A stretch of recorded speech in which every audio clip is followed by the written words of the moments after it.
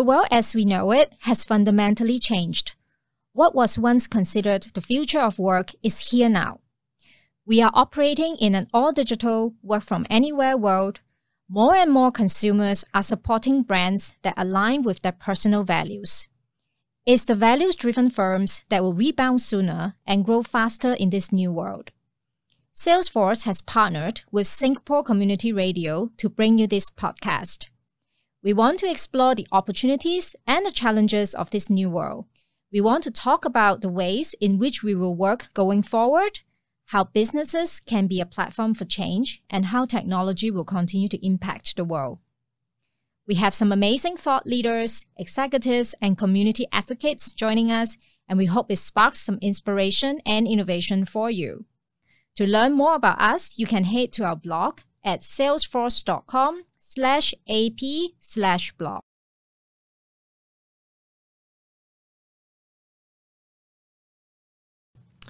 Thank you for tuning in to another episode of the Future of Work Now podcast by Salesforce. And with me today, I have Anthea Ong, who is the founder of Harsh Tea Bar. And Anthea, we've been hustling and bustling through COVID-19 in this past year. And I'm sure many of us are, just a little bit tired. And in spite of being thankful that we are able to sit down here today and have a conversation and being able to work from anywhere, we find sometimes the need to take a break. And, I think there's no one better who can tell us about how we should be taking a break. And you can tell us how to take a break with silence, which is absolutely interesting. Thank you so much for sparing time with us today. Thank you for having me. Tell us a little bit more about Harsh Tea Bar. I mean, it's a brilliant concept, but tell us about what you guys do and what you do as well. Okay. What I do. I don't do as much as I did, I think, when I first founded it. So Harsh started actually now 6 years ago, but really started as a ground-up social experiment. Right, we felt at that time how there was such a lot of anxiety and stress, especially obviously at the workplaces. Yep.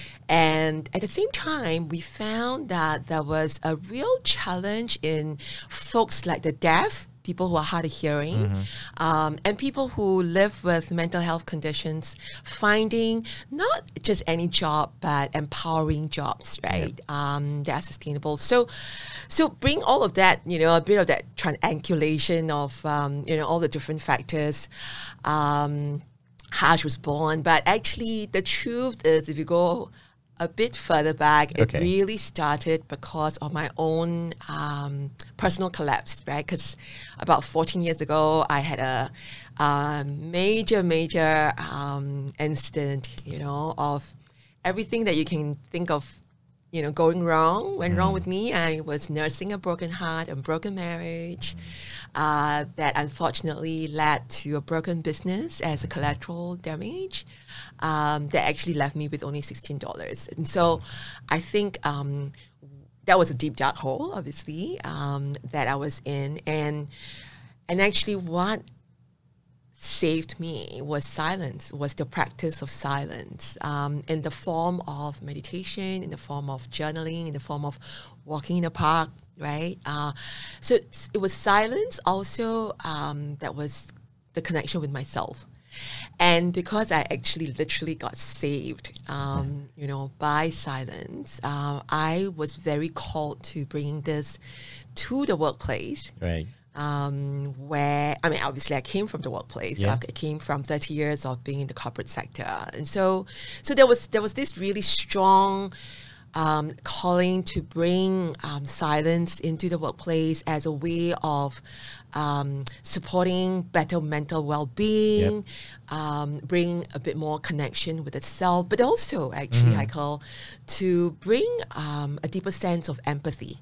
Okay. Right, for those who are different to us. It's lovely to see how you've picked yourself up from, that dark hole that you spoke about. Yeah. And putting it into practice for other people as well and affecting, the community at large. And the corporate, as like you said, it's a very, very stressful environment, right? Yeah, So totally. but it's interesting, the concept of silence, as you said, why is that so important though? I think in a lot of cases, we are often told to communicate, to speak to each other, to listen, and the importance of listening. And, silence does not come into play at all when we speak about all of that. But how is it important for mental well-being, be it Great question. As an individual, or even how it then affects the workplace? Yeah, no, it's a great question. So there are two parts to it, and you're absolutely right? In terms of this whole concept of connection, communication,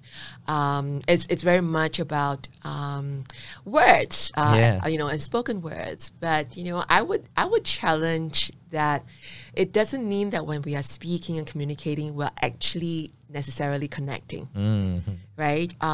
Sometimes, very often, I remember someone saying this: if you can't understand my silence, you'll never understand my words. Wow. And I think that's so powerful because we hide behind words, Heiko. I think we sometimes say things because of certain social expectations and norms. And I think when we're silent, it's when we come back to a much more truer place of who we are, right? And so that self-connection truly can only come if we have a moment of pause. And that's why also when you talk about music, the best kind of music is not where you have every bit there's a sound. You got to intersperse it with some pauses and some breaks, right? So same thing with the human connection. So at the individual level, I think that connection with the self can only come about if we have silent pauses. If we don't, we are literally living a very automatic life. We're just like going along with the sounds, the chatter, and the noise. At the workplace, which is a great question, I think at the workplace, how it helps the workplace, how silence helps the workplace, comes from, again, having every employee feel that they are not being caught up blindly, right? Following orders here, stress here, deadlines here, and all of that. And never having that moment of planning, of processing, and of reflecting. And I think reflecting in the workplace is very important because there would not be feedback, there would not be improvement, there would not be, therefore, engagement, right? And so for a workplace, that's really important because employee engagement is a very high determinant for both performance, but also mental well-being. Yeah, it is something that I think a lot of companies have put into their work streams and their planning, especially with through the pandemic, right? And moving forward. And we talked about stress. I can't think of a period that has been more stressful on the world than the pandemic, of the COVID-19 pandemic. So, but there's a dilemma then about on whether we should press on, whether the workforce should press on and just work through COVID and just to show our bosses that, it's tough, but I can make it. I can do this, and this is how I'm of value. How detrimental can that be, and how can silence probably help? Absolutely. In fact, this has been a bittersweet year in the sense that we've never had it this bad with mental health. Right. In fact, some of the recent studies have shown in Singapore, 1 in 7 Singaporeans experience a mental health condition, right, in their lifetime. And I would challenge that that's probably a very conservative number, because that was actually only on certain conditions.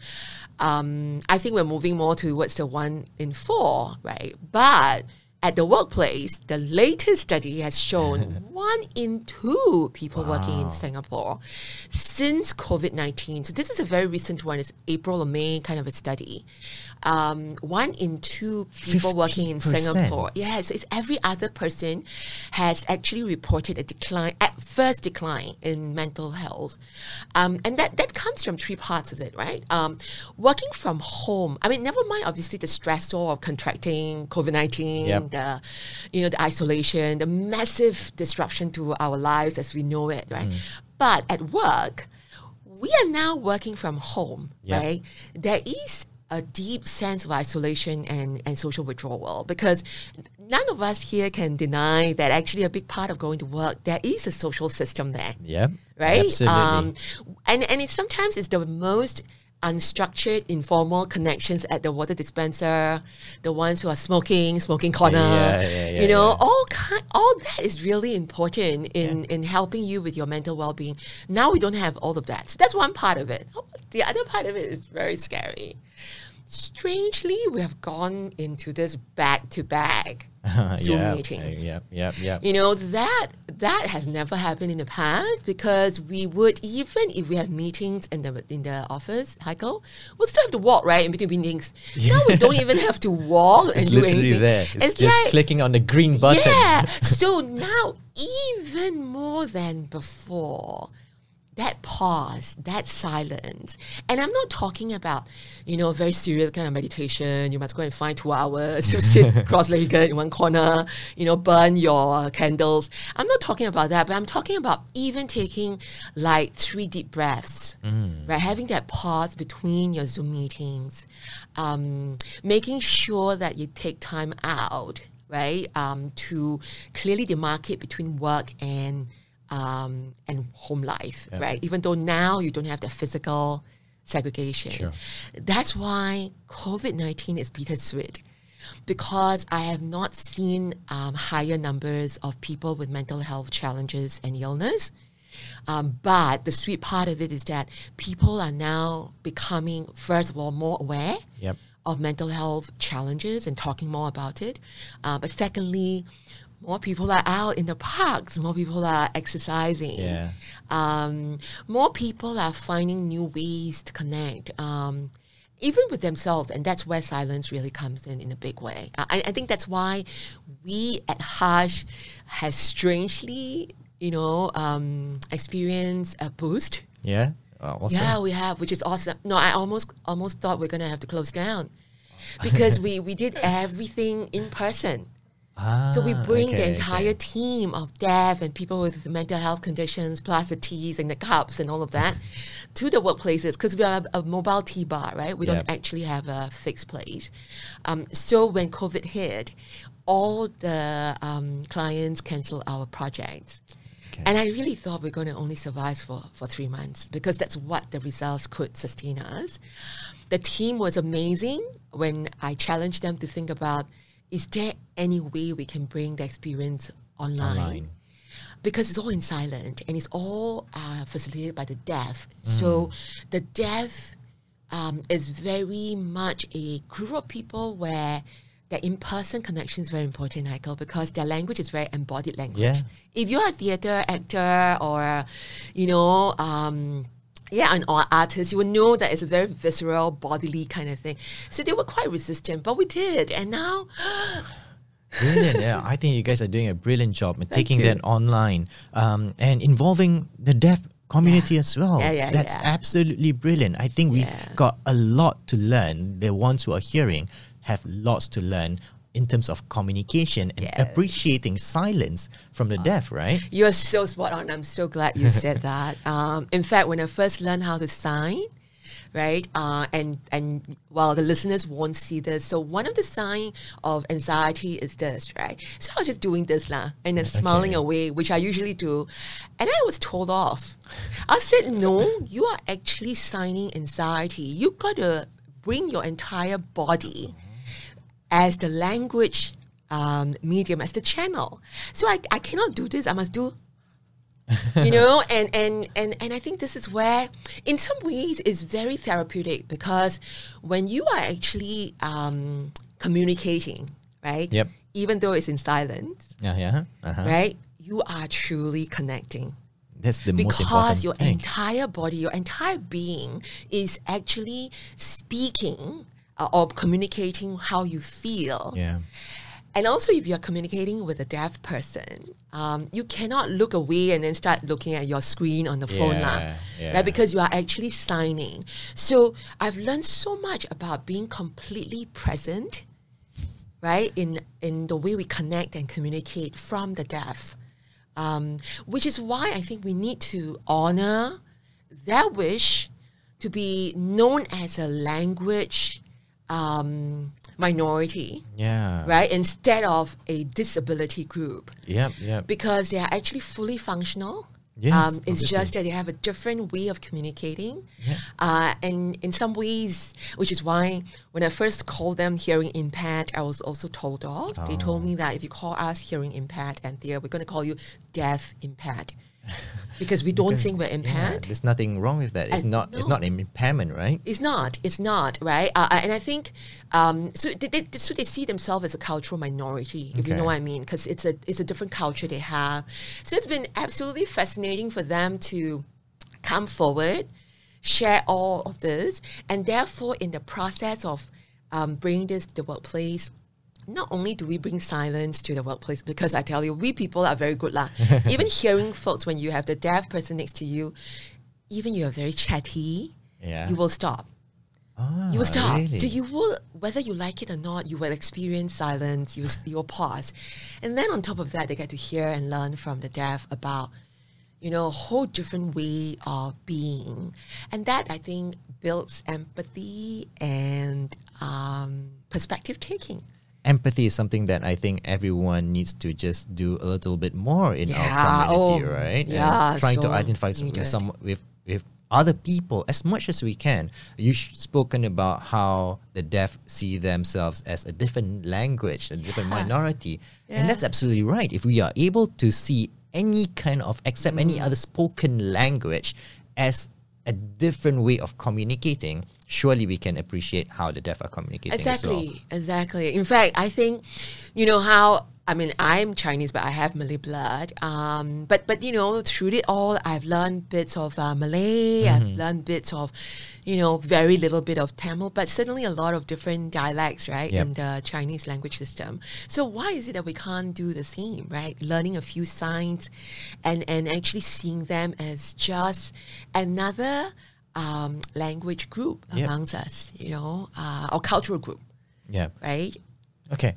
In terms of bringing all of that to the workplace, it might be intimidating to adopt all of these in a workplace. Right. Okay. I would see perhaps, certain leaders say that, I don't know if this is something that we should be doing and how effective it's going to be. It's slightly different to the usual stuff they're doing. Yes, completely. I think internal communications is how, it's become even more important in terms of engaging with your employees as how important that's come up to be.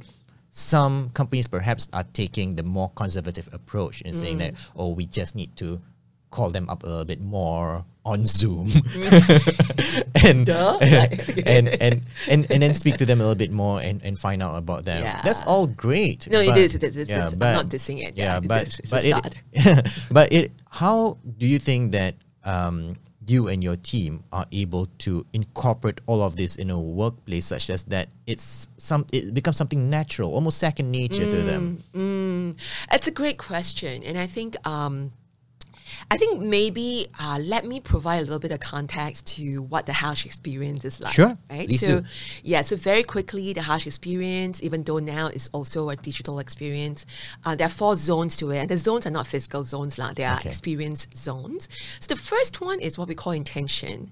And this zone is where you are being guided into a space of silence gradually. Okay. Right? So you're not immediately saying, hey, Heiko, just take a cup of tea and just shut up, kind of thing, right? Because that's very abrupt and very abrasive. So what we would do is to have our deaf partners and facilitators work with these hearing folks from the company, right? To learn signs of emotions, right? So they start to learn signs of emotions as a way of sort of interacting with the deaf. But in doing so, we are actually unwittingly, actually it's by design, but they think it's unwittingly, allowing them to sort of get into a softer place. Right, of thinking about emotions, which obviously, as you know, in most workplaces, emotions have no place. But actually, that's so unreal if you think about it, because we are humans. How can we have no emotions, right? So that already in that first zone helped them to ease into it, so that by the time they get to the second zone, which is hush, Okay. that's completely silent, they are already very comfortable. And in some ways, they already know how to say thank you when the dev is actually guiding them to do certain things. So in hush is where they get to go through a breathing, and some people will call it mindfulness Okay. session, right? So you drink your tea in a slow, deliberate, intentional way, and you actually synchronize that with your breathing. Okay. Right, so the whole idea there is obviously to calm you down. You clearly start to, you start to sort of come into more of an awareness to where you are. Okay. Right, and that helps you de-stress, because you are Yeah. no longer thinking about your work. The third zone is still silent, but they start to come up from the more still segment of it, which is the second zone, to something that they are actually going to be engaging. And we bring in art, Okay. right? Because it's important. We don't want them to think with their head. We want them to think with their heart. Okay. And so what we do is we use, typically in person, we will use tea ink. So ink made of tea. Get them to dip their fingers into the ink, and then start to do tea art. Wow. Right, so the idea there is very tactile, and all of us love it. We don't talk about it, but we love messing with things and seeing all this, right? So it's another way for them to, in silence, but not completely still, to calm down, to slow down, to connect. In the digital space, because we are not there with them, we will get them to draw first with their dominant hand and then with their non-dominant hand. Okay, interesting. And drawing with the non-dominant hand creates a lot of different feelings and emotions for them. And you obviously have to be very focused, right? Because you are Obviously. doing a non-dominant hand. The last zone is the zone that's actually the most powerful, and you'll be surprised. It's the zone that you can start talking. Oh, really? Yeah. Wow. But it's always the most powerful, Heikel, because that within the workplace is when the colleague starts to share with each other their experience through the last three zones. And in doing so, they start sharing very, very human emotions. Because in the harsh zone, we get them to think about themes like gratitude and resilience, courage, right? And so when they are sharing in the fourth zone, which is just called the sharing zone, you start sharing with each other as humans and not as colleagues. And so I will see Brilliant. you as Heikel used to be who I go to get my leave approved. But now I realize, Heikel actually had such an amazing experience during his childhood, and and he was sharing with it. You know what I mean? And so you change so much of the team culture. I think that's so important because culture, as with lots of organizations struggle with, especially through COVID, is trying to maintain one or to now create a different one or to Yes. adjust certain cultures Yeah. because people are so displaced, right? I mean, their workforces are very displaced. and disrupted, and yeah. it's just something that we can't see. And it's interesting to see how you are evoking emotions with all of these different exercises, with the different zones. And I was just going to say as well, I find it difficult being at home when we are, just by ourselves and not quite having that outlet to Yeah. just share. There might be a colleague where you can just pull aside, like, oh no, Yeah. that guy's just not being great with me today, Yeah. and you can do all of those things. But being alone is tough. Even right now, when we are commuting to wherever we are commuting, I just think that the human connection, because everyone's wearing masks. Can you imagine if I previously by commuting in the MRT or in the buses, you always see whether someone's angry, someone's happy, and that affects you, and that sets your day. And I just think that you are able to bring all these emotions to the workplace and being able to set your day the way that you hope to be, right? And that's something that we've been missing. We have, and that's such a great point that you said, right, about this masking culture that we Yeah. have. we no longer see each other's emotions and where we are, right? Because so much of how we express ourselves have always been through our facial expressions. Yeah. And it's interesting because that's being done in silence. Because, when I look at strangers, I don't talk to them. I'm absorbing these But in you silence. kind of can connect with the sense, exactly, right? exactly. Yeah, exactly. So, And this is why the deaf are so good in it.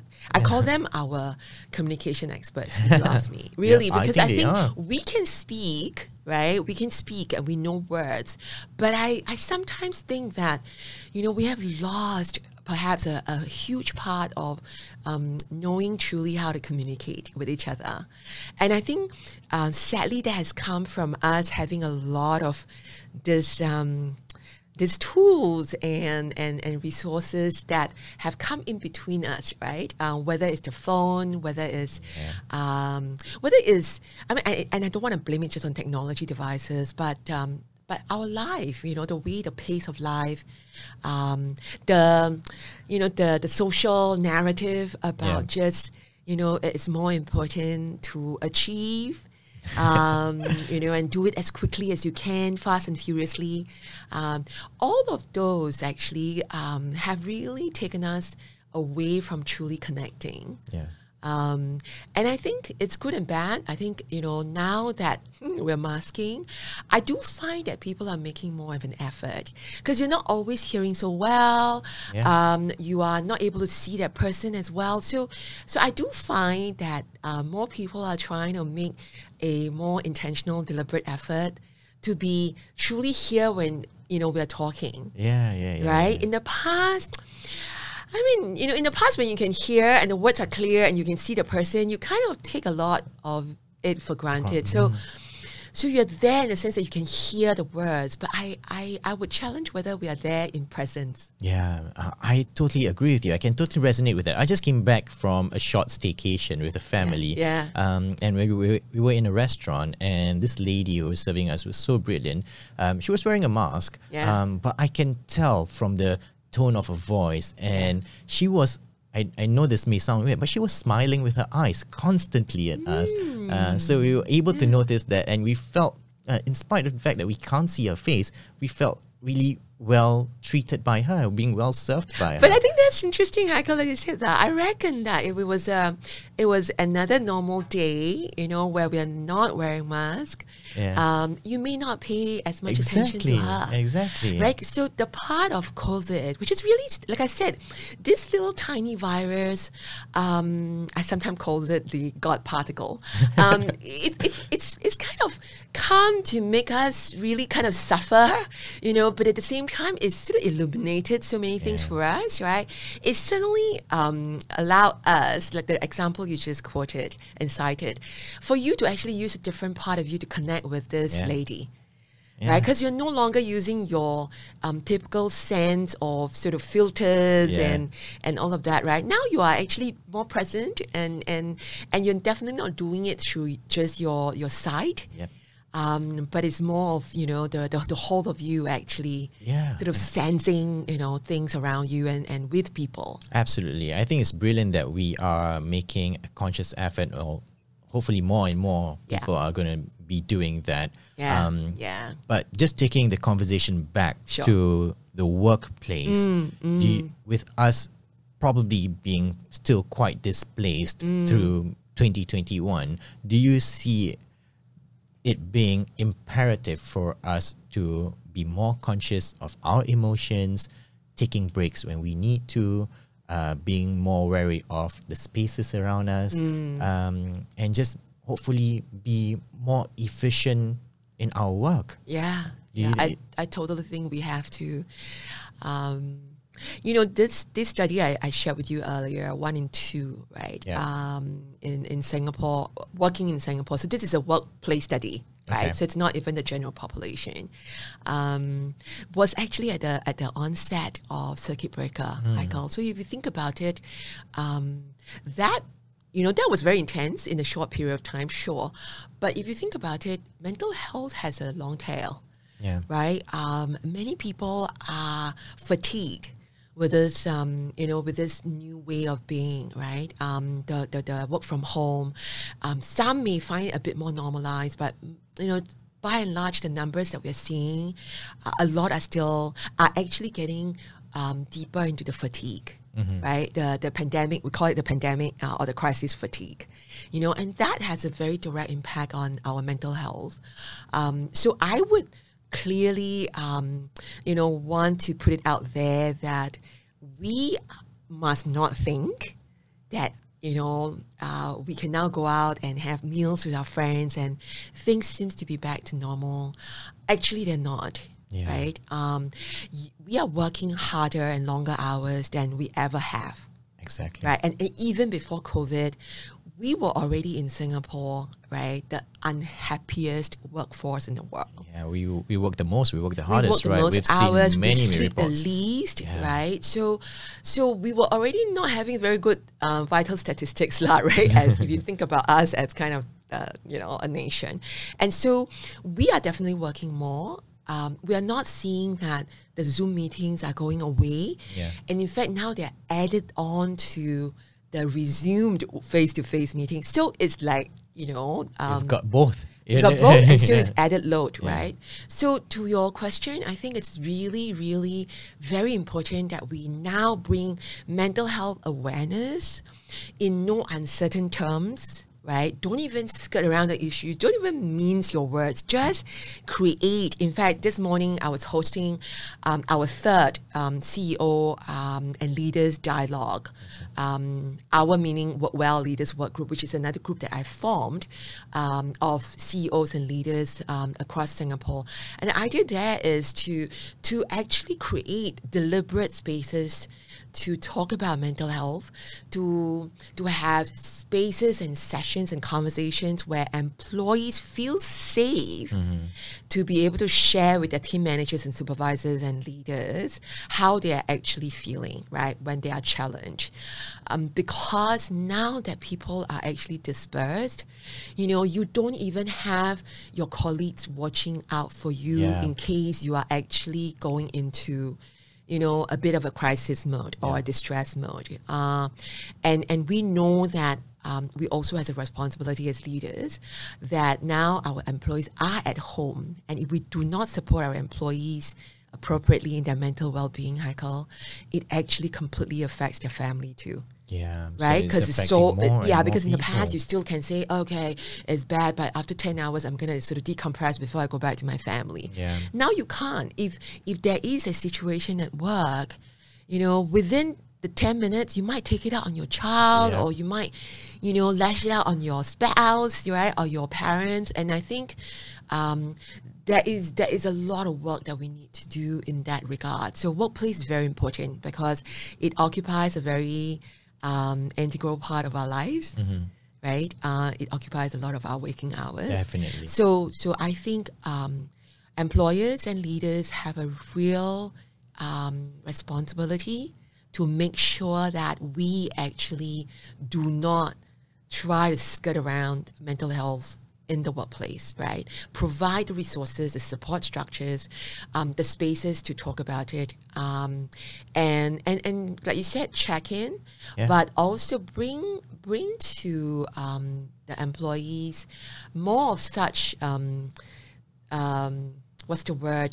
capabilities, right? Whether it's understanding how to practice silence, for example, how to structure your day, so that you have those breaks and stuff like that. So those are the new skills that I think we need to equip our folks in the workplace. I think with the previous episodes that we've recorded, it's always about having the trust that we need to just convey to our employees to show them that we trust them to do the work that they do, and the breaks do not mean that they're slacking off, and they are just looking after themselves to make them even more efficient and more productive for the companies that they're working for, and to normalize the conversations, right? The normalizing it is so important. But on top of that, I do think, and having been a corporate leader for 30 years in the sector, right, in the corporate sector, I think leadership is not an entitlement. It's actually a privilege. And with that privilege, a bit like Spider-Man, it comes with responsibility,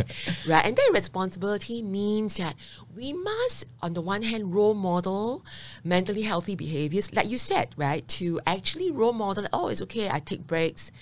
This is what I do to self-care, right? To look after myself. So you role model that. But the other part of it is the most important, and that is to even come forward to share your mental health struggles. Yeah. Right? Because I think in doing so, yes, you obviously can provide resources and support structures through your HR program, training programs, and all of that. But when, as a leader, you actually also step forward to share that, wow, I actually almost had a bit of a meltdown, and what that was like, I think that's so powerful to open up that space of trust that you talked about. Yeah. Right? Absolutely. That trust that, that comes from the vulnerability that the leaders are willing, which takes a lot of courage. Yep. And again, you're role modeling. So you don't just role model healthy behavior. You also must role model when you are actually going through challenges. Because unless you are a cyborg, right? There's no way you cannot not have emotional and mental health challenges. And so if as leaders we can role model that courage to come forward with our vulnerabilities, we open up this space that is of psychological safety. Yeah. For the employees to also say, hey, boss, I'm really struggling and tonight I might just have to take some time. I'll come back tomorrow, but tonight I'm really feeling like I'm about to sort of break down, or I'm not.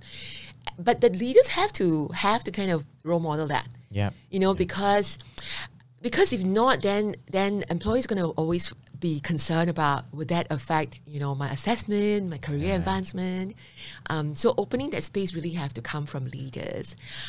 I think in the larger scheme of things, Haikal, if we want to address this mental health challenge that we have as a society, in fact, it's a really big global health challenge. Yep. We need to also, make sure we stop this narrative that having mental health challenges means you're weak. Yeah. Absolutely not. Well, I just shared about, my own experience. I mean, to that point, 14 years ago, and I don't mind sharing. Other than being in the deep dark hole where, I was clearly very depressed, I was going on a downward spiral. At one time, I was so awash with shame and despair because I was so broken that and financially, I was so broke that I was left with $16. And having been CEOs at MNCs and all that, I was so awash with shame and despair. One moment, I contemplated the distance between my 18th floor windows and the ground. Right? So I think, and I'm not saying that that's what everyone would go through, but I'm just saying it doesn't mean that because it happens to me, then, it's not. I'm just saying that everyone's journey is so different. So different and so unique. Yeah, it's so unique. I came out of it, even though at that point I didn't think it was possible, but I came out of it because of the support structures and the inner resources that I had, and I still have. Cool. Right? Despite the tape recorder going, I've lost this, I don't have this anymore, and all of that. I think everyone deserves that, the support structures, but not everyone has that. And so if we are able to provide that support structure as leaders, it will be hugely valuable to the businesses that we run, the companies that we work for, and the productivity and the efficiency of our team members. Yes. And it's just about being human, as you said. It's the just core that. of it all, right? It's it's just that. I think we just forget that mental health, there's no health without mental health. So that's the first assertion that we so easily forget because of the taboo and the stigma. How can we say we're healthy if we're not mentally healthy as well, right? But there's such a disparity between physical health and mental health. The other thing which I shared earlier is we forget that mental health is a continuum. Yeah. As I said, unless you're a cyborg, unless, you don't feel, all of us have had some sort of loss, some sort of major life transition, some time where we felt like we have been marginalized. Yeah. If you go through all of that, you never felt, an inch of being mentally challenged, then wow. You're a robot. You are a robot. Welcome to the world of robotics. So I think just recognizing that and like you said earlier, normalizing it, right? Flagging it to the surface. Don't sweep it under the floor or the carpet. Talk about it so that we actually break the silence and we remove that stigma and the taboo. And I think that's going to really be helpful because as with any condition, the earlier we seek help, the less we're going to go to the slightly more challenging side of the continuum, which is clinical, right? Which it becomes a disorder, it becomes a illness. My own experience was I sought help. I sought help at a psychiatrist, and he didn't deem me to be clinical in the sense that he said, well, you have gone through such a lot in life. Obviously, you're going to be in this place. Yeah. But then he gave me some tips to how to cope, how to work out of it. And of course, like I said, the support system around was just incredibly valuable. So the earlier we seek help, the more healthy we are mentally, and therefore, we don't have to go to a part where we have to deal with a very different set of challenges when it becomes a clinical condition. But even then, it doesn't mean that we don't have a clear recovery process, But, if it's taboo, if it's stigma, Heiko, people won't come and seek help. We got to break the silence. We have to. And we probably will be able to treat it and help it out with silence as well. That's a great right? one. So you use silence. And actually quite a number of folks during the sharing zone have actually shared openly in that space with their colleagues about their mental health challenges. So I love how you put it. Maybe we should think about it as a tagline. Because our tagline for a while was rush to hush, right? That's pretty good as well. That's pretty good. But I like that. I like how we're using silence to break the silence, right? And the silence, we use silence to connect, to create space of trust, right, and support. Yep. And then in doing so, we're using silence to break silence. Thank you so much, Anthea. It's about being human, about breaking the silence. It's about, helping it all with silence. And that's the end of the episode. Thank you so much for sharing all that you shared. I wish you and Harsh Tiba the very best. Thank you so much. We should catch up again soon. Yeah, absolutely. Thank you for giving us a chance here to talk about the Harsh experience. And I'm so happy always that we're talking about mental well-being as well. So am I. Thank you, Anthea. Thanks, Heiko.